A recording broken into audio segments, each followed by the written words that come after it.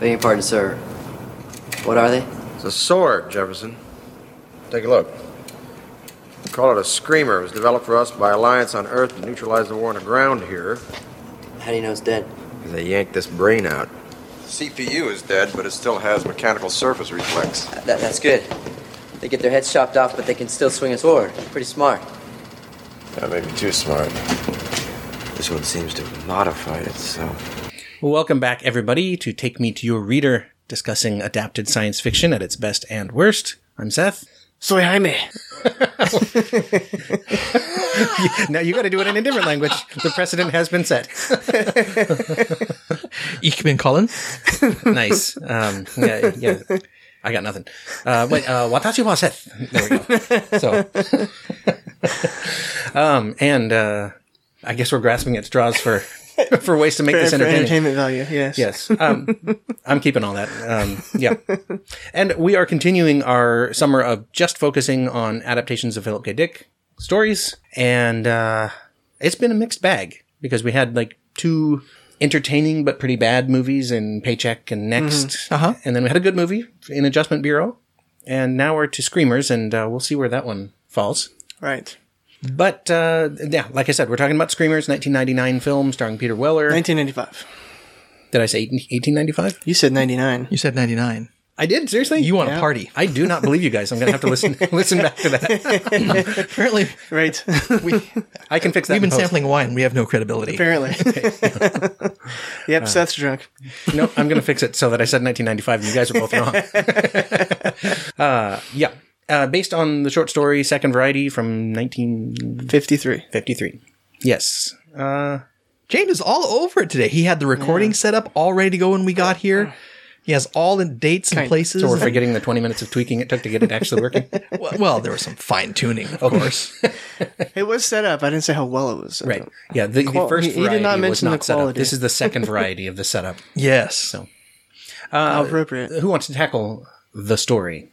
Not meaning the short story, but the common thread between story and adaptation. Well, interestingly enough, it's a highly canonical adaptation. True. I mean, dialogue, events lifted right out of the book legally and put into the movie. It somewhat leaves me questioning various things, but let me try and lift the common thread. The common thread is that there's a war, and one side, our side, has developed machines, sentient weapons, which go and destroy the other side. Right. And something goes amiss. And thus our story begins. Yeah. They begin to evolve in some way until it's hard to tell what's human and what's machine. That's right. Yeah. So, second variety, the story. You had some experience with it before, right, Colin? Yeah, when we got the collection of Philip K. Dick short stories, I read it cover to cover. Nice. And so I'd read it before. Nice. I also had read it before from the library, and I think, I'm not sure, I'll have to go back and check if I actually read through the entire book once I bought it. Right. James, I have not read it before. This was your first time. Okay. What about movie? Any of us seen the movie before? No. Nope. Okay. So mostly fresh on this one. It was a new experience. Yeah. So what do we think about the story? I enjoyed the story. I think it's pretty applicable to today's time, even though it was written 62 years ago. Yeah, you can draw a straight Right. line between the claws and drones. Yeah. Right? Well, and Right. sentient weapons, that's been something that people have been debating for quite a while. Mm-hmm. Yep. Yeah. Yeah, that was a good story. Very, very, like almost Terminator prequel-ish. Yeah. Yeah, there's definitely some similarities I saw between this and Terminator and this and The Thing. And we'll get back to some of that as we talk about it. It reminds me a little bit of Colossus, this idea of sentient AI machines going Fighting out of our control. Force. Yeah. Yeah. Right. Yeah. And then lots of Daniel H. Wilson in there. Oh yeah, Robopocalypse, big time. Yeah, the claws are kind of like Stumpers in Robopocalypse. So Right. if that adaptation ever comes out, we're all over it. Yeah. That'd be awesome. Yeah. Now this one is set during the Cold War. You know, it's U.S. versus the Soviet Union fighting The somewhere. UN. The UN, actually. Oh, UN, right? Yeah, so it's all of us against the Soviet Union. right. Right. Because of course, the Soviet Union, of course, would never fall. No. Right. In 1953, you know, it's easy to see that, right? Well, let's all spoilers here. Just anybody. sure. This story is available free to read from Gutenberg, I believe. I'll put a link in the show notes. Okay. Regardless of if it's Gutenberg, but you can go and read it. This is a longer one than some of the other ones we've read. maybe 60 pages, something like that. Yeah, so hour and a half of reading. Yeah. Still can be done in one sitting if you're disciplined. But yeah, don't be spoiled unnecessarily. Because on these shorter ones, I like to kind of go through what the plot of the story is. Because it starts with a Russian soldier coming to the American base. Right. They don't fire at him because they're just waiting for their claws to get him, which is their autonomous. Don't want to sword. waste the bullets. Exactly. Yeah. And it comes up, climbs him, and opens up his throat, which is pretty grim. And Yeah. I actually remember it being more graphic than it is in the book. It's really not. It's just in my imagination it was. But then they begin to cut him into pieces and drag him away. And the folks in the bunker notice he was carrying something, and they go out and retrieve it and find out it's basically a request for the Americans to send somebody over to them because there's something important to talk about. Right. So it's a matter of, is it a trap? Don't necessarily want to walk through all of it, I suppose. So maybe the highlights. The highlights are that on the way there, he finds a young boy. Right, the teddy bear. Yeah, with a teddy bear. And he says he's been out there all alone. They have a little talk. They get to the Russian base, and the Russians shoot the kid. Right. And they shoot the kid because it turns out he is a claw. Right. And that's because the claws, or the machines, the factories that make them, have been producing more and more advanced claws with an effort to try and destroy both sides. Right. And they've been very successful. And that's what the Russians wanted to tell them about. Mm-hmm. Yeah, and this is the point where what's his name, Hendricks, examines it and finds out that it's tagged like variety 3 or something, or third variety. Right. And talking to the Russians, they find out that there is another one called the Wounded Soldier that's variety 4. Right. And so that's where the name comes from, right? Well, what about the second variety? What's it look like? Right. And so he, is it at the Russian base that they meet the girl who is servicing the men? That's right. So the only reason these two Russians at the base survived was because they were out at Tasso's house. Right. It was their turn. Right. And after they were done, they learned that their base had been overrun by a series of Davids, which were the little boys. Yeah. Because what happens is that they get in and they let in a whole bunch of others and they destroy whatever's there. Yeah. Right. One other critical thing, of course, is that on the American side, the reason that the claws don't go after them is that they have this radiation tab that they keep on their wrist that notifies the claws we're good guys. Yep. Right. And the claws have turned the tide of the war, right? They were losing. Right. Right. And Earth is in really bad shape. Right. And so then from there, this is where it gets kind of into the Thing territory for me. Because now that they know there's another variety out there and they can imitate people, everybody's a suspect. Oh, yeah. And they don't go the same way that they do in the Thing, where they're like, well, let's cut ourselves or something. They just, kind of start arguing, and eventually one of them blows the other one away and finds out, nope, he was human. Right. So, oops. Guess he was innocent. What else happens? Well, they're at the base, and the one guy kills the other guy that was actually human. Right. As I'm pretty sure the other guy figured out that he was a robot, so he just killed him. Probably. And convinced the female and Hendricks that they were Tasso, right? Yeah. Tasso and Hendricks that he was human. Mm-hmm. Eventually they kill him though and figure out, oh crap, he was a robot. Yeah, he was one of the wounded soldiers or something. And so they're like, he must be the second variety. Right. And I don't remember at what point we get the reveal that no, he was like variety 5. I think it happened. So Tasso and Hendricks are escaping. Because I don't think he was a wounded soldier because he wasn't wounded. Oh, right. I think he was variety 5. Yes. Okay. Which is a different one. Right. Right. So they kill him. He's variety 5. Right. Then Hendricks points out that as the commander of the base, he has access to an escape ship to go to the moon because most of the UN forces, the command structure, have moved to the moon in order to survive what's been happening at the Earth. Right. Mm-hmm. And in the meantime, during all this happening, some Davids or wounded soldiers or something had made it back to the U.S. base, right? Right. They get back to the U.S. base and it's wiped out. Yeah. Right. Yeah. And so Tasso convinces him to send her on the ship. Right, because he's wounded. Yeah. So as they're escaping the American base that's been overrun by Davids and wounded soldiers, she pulls out a bomb that she's had on her and throws it over, and it destroys all the claws escaping the base, and Hendricks gets hurt. Doesn't describe how or what, right? But he does, and it kind of, I felt like it was due to radiation poisoning or something. Could be. And all she says was, "Well, I told you to duck." Right. Right. It's like I told you it was coming. Yeah. And so they get to the escape ship, and he activates it, and he knows he's going to die, and so she escapes. Right. Right. And as he is lying there dying, watching her leave, another Tasso comes over the hillside with a bunch of Davids and a wounded soldier. Yeah. Right. And he remembers thinking, they've advanced at least as far as us because they make weapons to kill one another now. Right. Yeah. Right. So there's a very, message about endless war, right? And then here we're going to create machines, and then the machines eventually, all that will be left of the war is the machines on essentially both sides now fighting each other. And that's a pretty grim prospect. Yeah. I think it's an effective story. I'm not totally sure what the message is, other than, war, what is it good for? Absolutely nothing.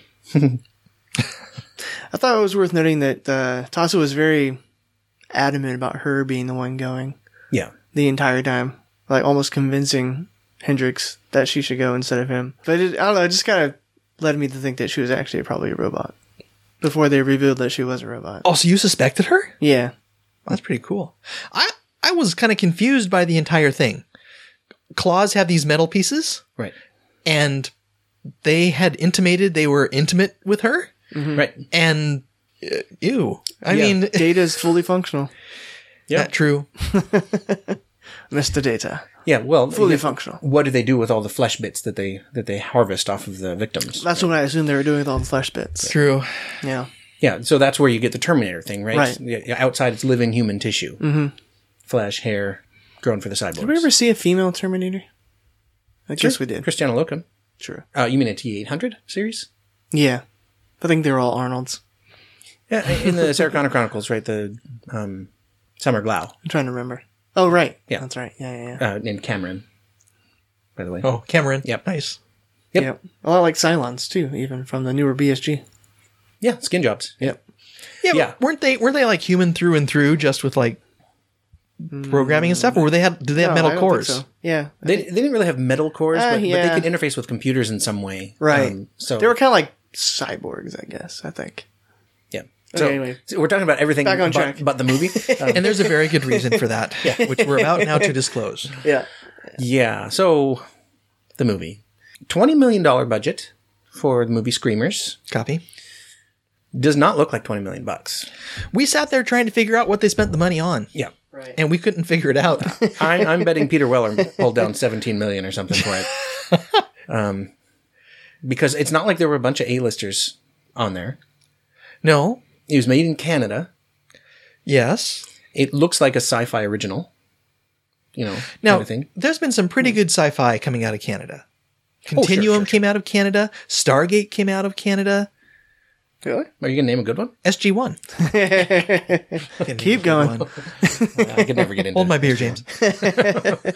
Highlander. That was my favorite. But, Highlander, yeah. Forever Night, all this great sci-fi. And then this.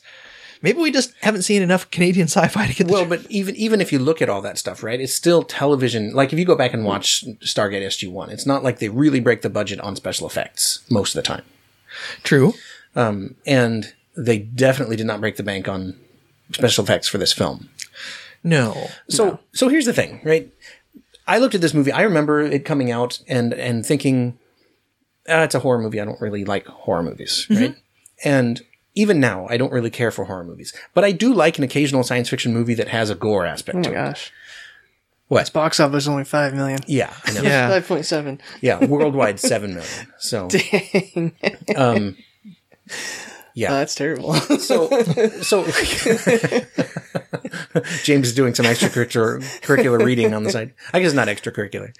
Curricular. But yeah, like Aliens or Alien, right? There's a gory aspect to those. And so I was looking at this and kind of excited about it. I thought, okay, this is going to be like Total Recall level gore to justify the R rating. No, does not really happen. Like you it's whole. mentioned in the film, early on, it's largely canonical. It changes the setting slightly, and we can talk about that. Right. But, the soldier comes over the hill, gets attacked by the screamers now, not claws, because they emit a sound, I guess, in order to warn people, so to give them a chance to shoot at them. To disorient them is the I guess, but stated I reason. guess. But really, unless it's coming from multiple directions, it's not going to disorient you.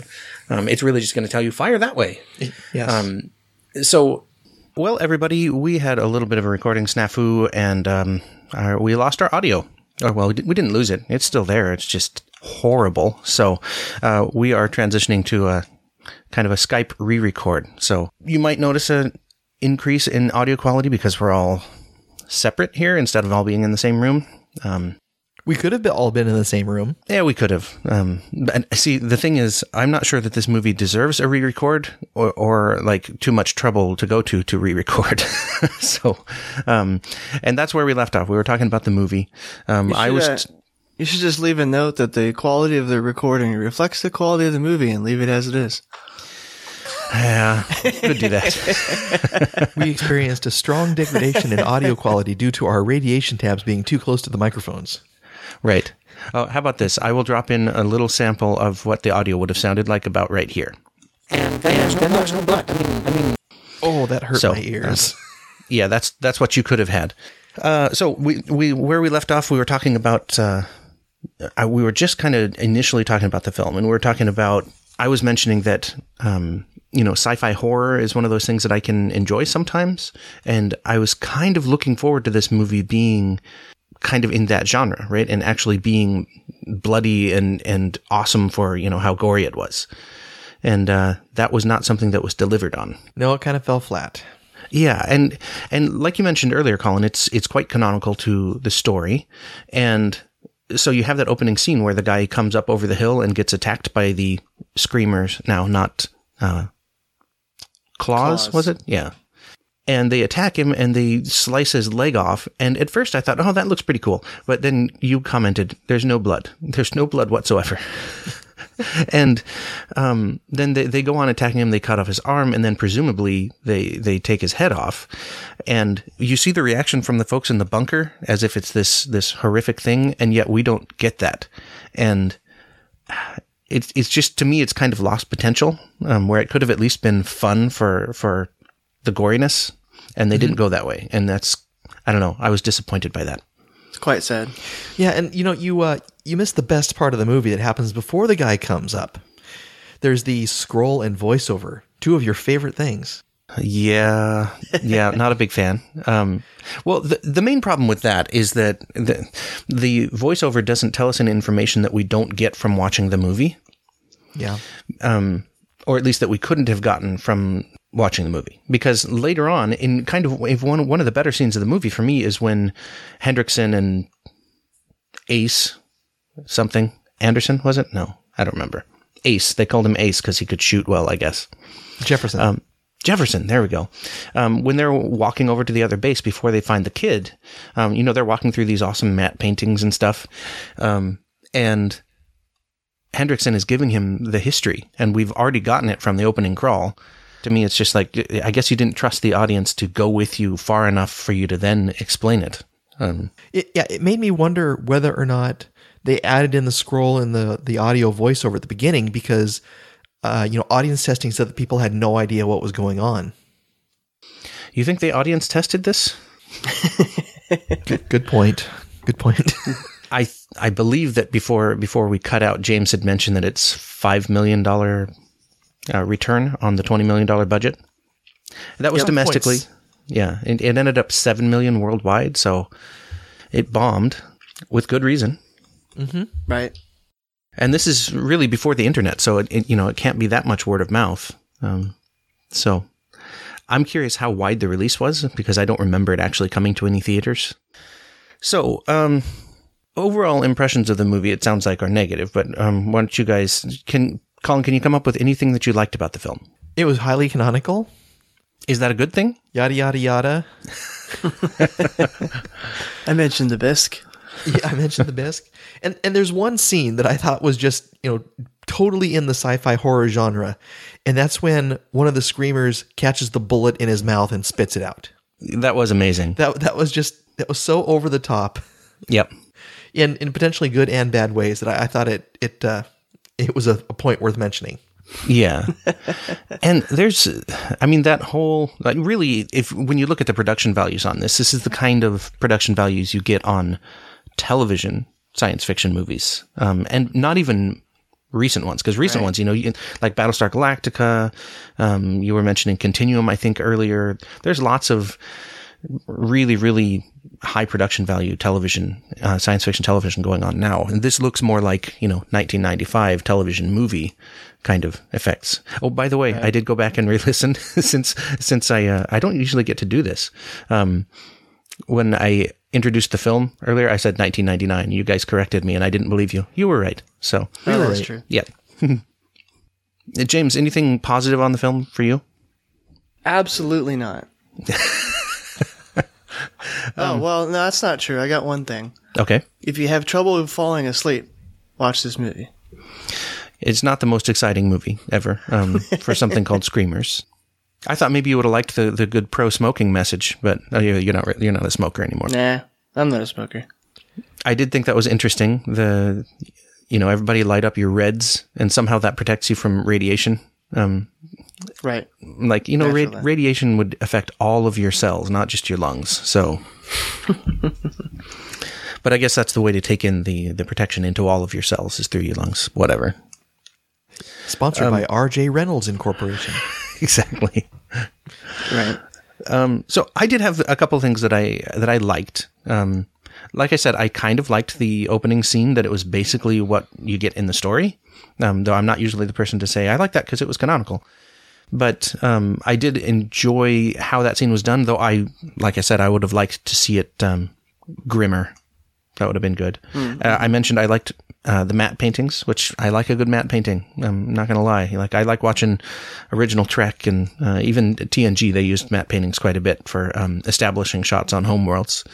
I kind of liked the screaming of the screamers, though I'm not sure that it makes much sense. Because it seems to me all it does is draw your fire that direction. Yeah, we're pretty good at detecting locations of audio, especially if you're a creature burrowing under the ground with a visible trail behind you. It just helps to, point out where you're coming from.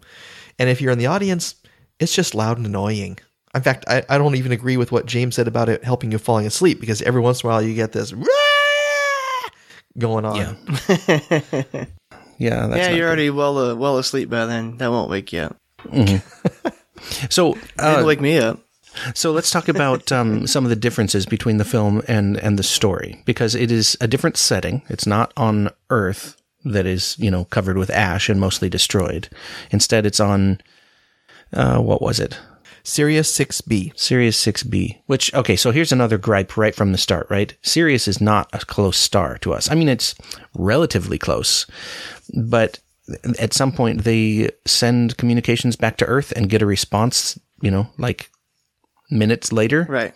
And if it's a lunar base, sure, I get that, but not if it's on Sirius. So they must have some kind of... Yeah, they're using their subspace frequencies. Right, that's got to be what it is. Or, some sort of fancy quantum computing. Right, they have the Ansible from Ender's Game. Yes. And instead of it being between the UN and the Soviets, it is between the New Economic Bloc and the... What were the others called? The Alliance. Is it the Alliance? That is the most generic... crappy name. It's pretty terrible. Yeah. And it's over essentially the backstory, right, is that they found on Sirius B this unobtainium called beryllium that you can power Beryllium spheres. Not beryllium, it's beryllium, man. I know, I'm just kidding. Get your unobtainiums right. Miners. Right. You lost me.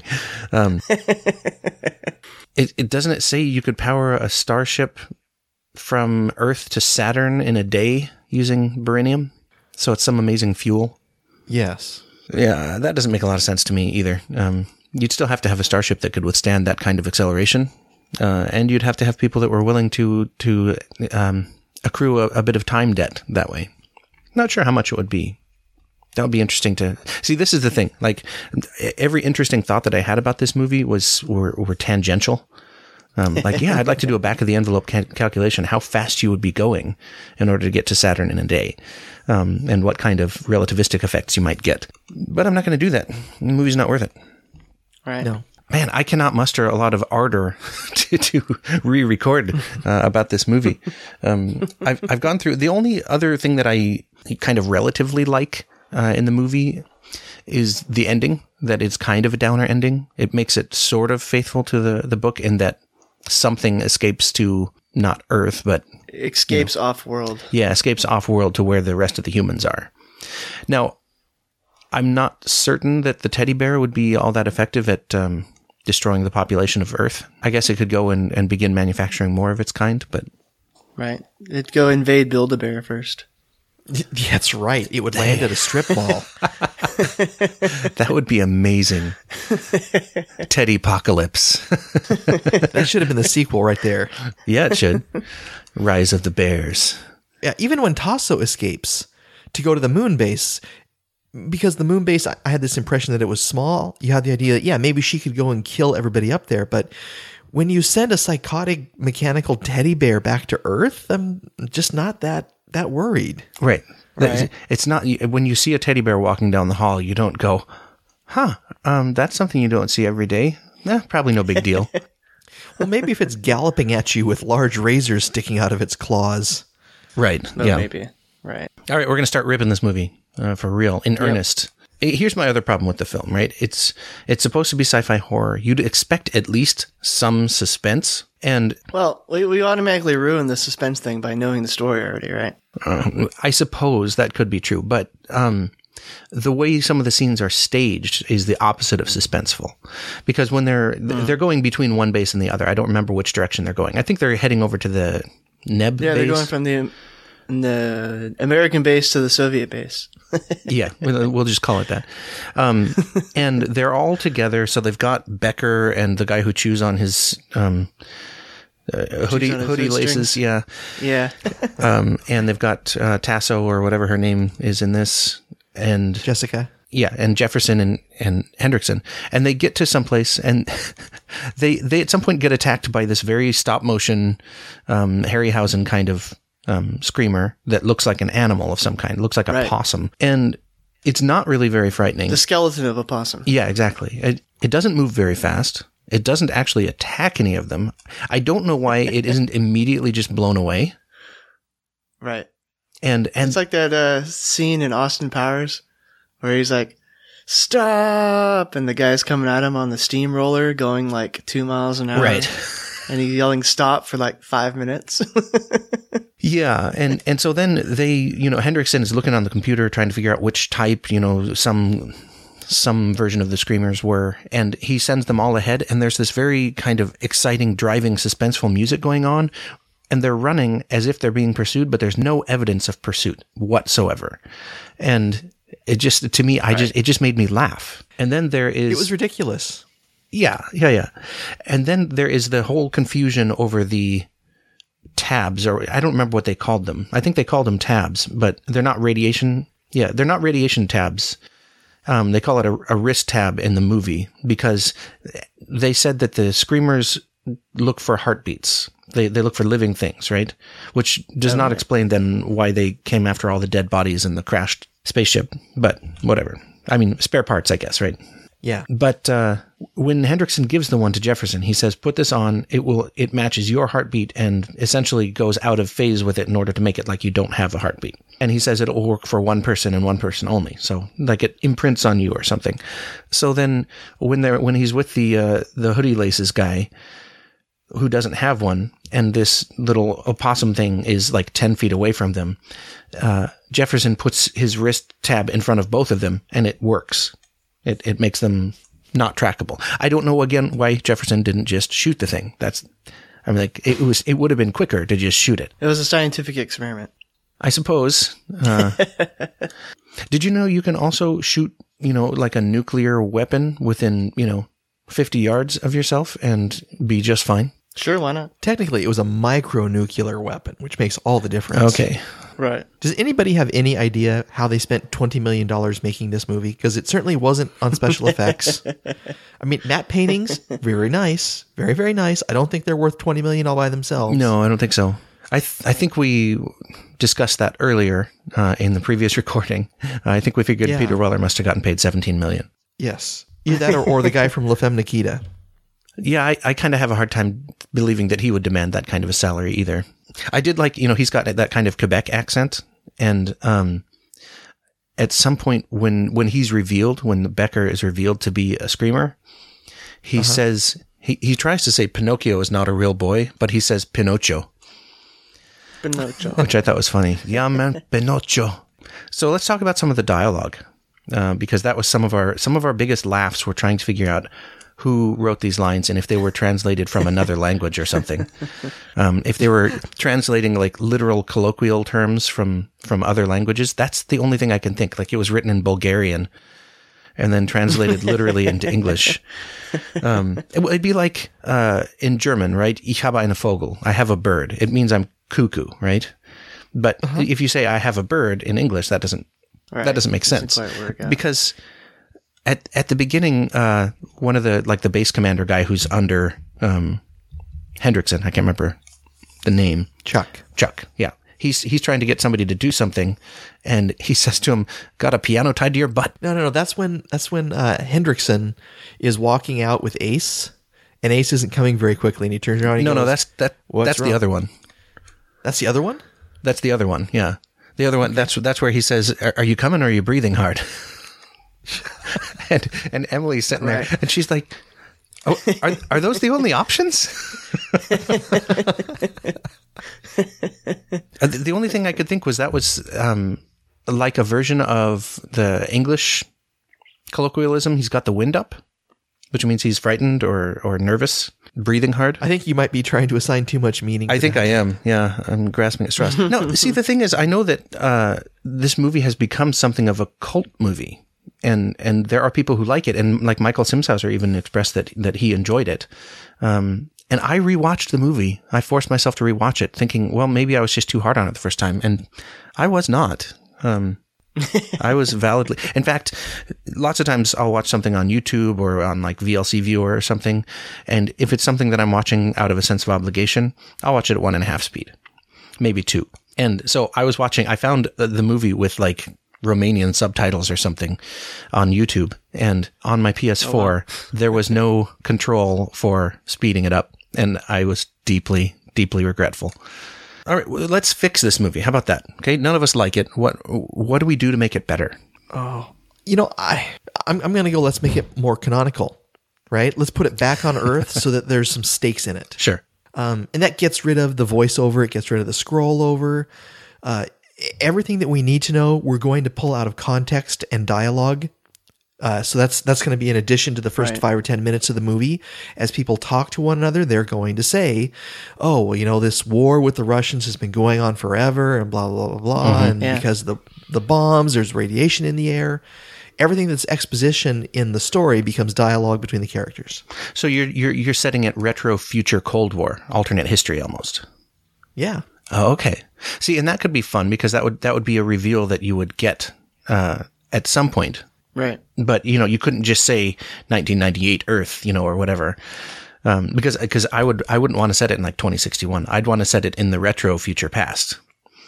I don't think you'd need to. No. I don't even think you need to state what time frame you're in. It would just be apparent eventually through the dialogue and like setting of the movie. Yeah. Well, and that could feed into the whole endless war idea of the story, right? Where this war has been going on a long time. We don't really need to know how long. It's almost irrelevant, yeah. Yeah. And it could be that they don't even know what year it is anymore. Ooh, like It's Matrix. been going on that long. For me, I would like to see a shorter version of this instead of a feature-length film, because this one was like 100 minutes, something like that, I think we decided. Which was 108. Is not obnoxiously long. It still overstayed its welcome, though, to me. And so I'd like to see like a 40-minute... They could chop it down to like 90 minutes, probably. Oh, yeah, easy. But I'd like to see it like done... There's an upcoming anthology show called Philip K. Dick's Electric Dreams. With Ronald D. Moore is one of the producers. Bryan Cranston, I think, is one of the producers. And I've looked at the list of stories that they're adapting, and this is not one of them. But maybe if they do a future season, I would love to see a shorter version of this that just drops you into it like a short story does and expects you to follow. Like an episode of Twilight or something? Twilight Zone? Yeah. Episode of Twilight sounds very different. And Twilight Zone, that's what I meant. Yeah, or like The Outer Limits, right? I mean, the thing was written in 1953. I'm surprised there isn't another adaptation of it, especially since it's in the public domain. Right. This adaptation may have killed it. That is true. Although they did come up with a sequel, right? Screamers The Hunting, I think, starring Stephen Amell of Arrow fame before he was famous, and Lance Henriksen. Okay, so what else would we do to try and make the movie better, aside from not making it Suck. Yeah, aside from not making it suck. Right. Like the special effects. Yeah. Put some money into the special effects. I don't know what they did in the first time, but this time do that. See, I think this one is screaming. See what I did there? For practical effects, because I think the problem with this film is that they're 1995. No, it's not 1995 state-of-the-art graphics. It's like 1995 computer game cutscene graphics. Yeah. But there's only that one CGI scene at the very, very end when the ship leaves. All the other effects were practical effects. No, at the beginning when the screamers come shooting out of the sand and cut off the guy's leg and arm, they are definitely digital, and they look horrible. Oh, I disagree. You thought they were practical? I think they were all cheap and practical. See, but they didn't look real, and I mean, maybe they're cheap and practical. I thought they were just cheap and digital. So, I think we're about done. Are we about done? Yep. Sounds good. Yeah. Oh, let's rank them. Colin, what do you think? Oh, this is a tough one. It is tough. Really tough. Let me agonize. I'm going to let Colin speak for all of us. Story movie. Colin speaks Yeah. for all of us. Indeed. We are all Colin.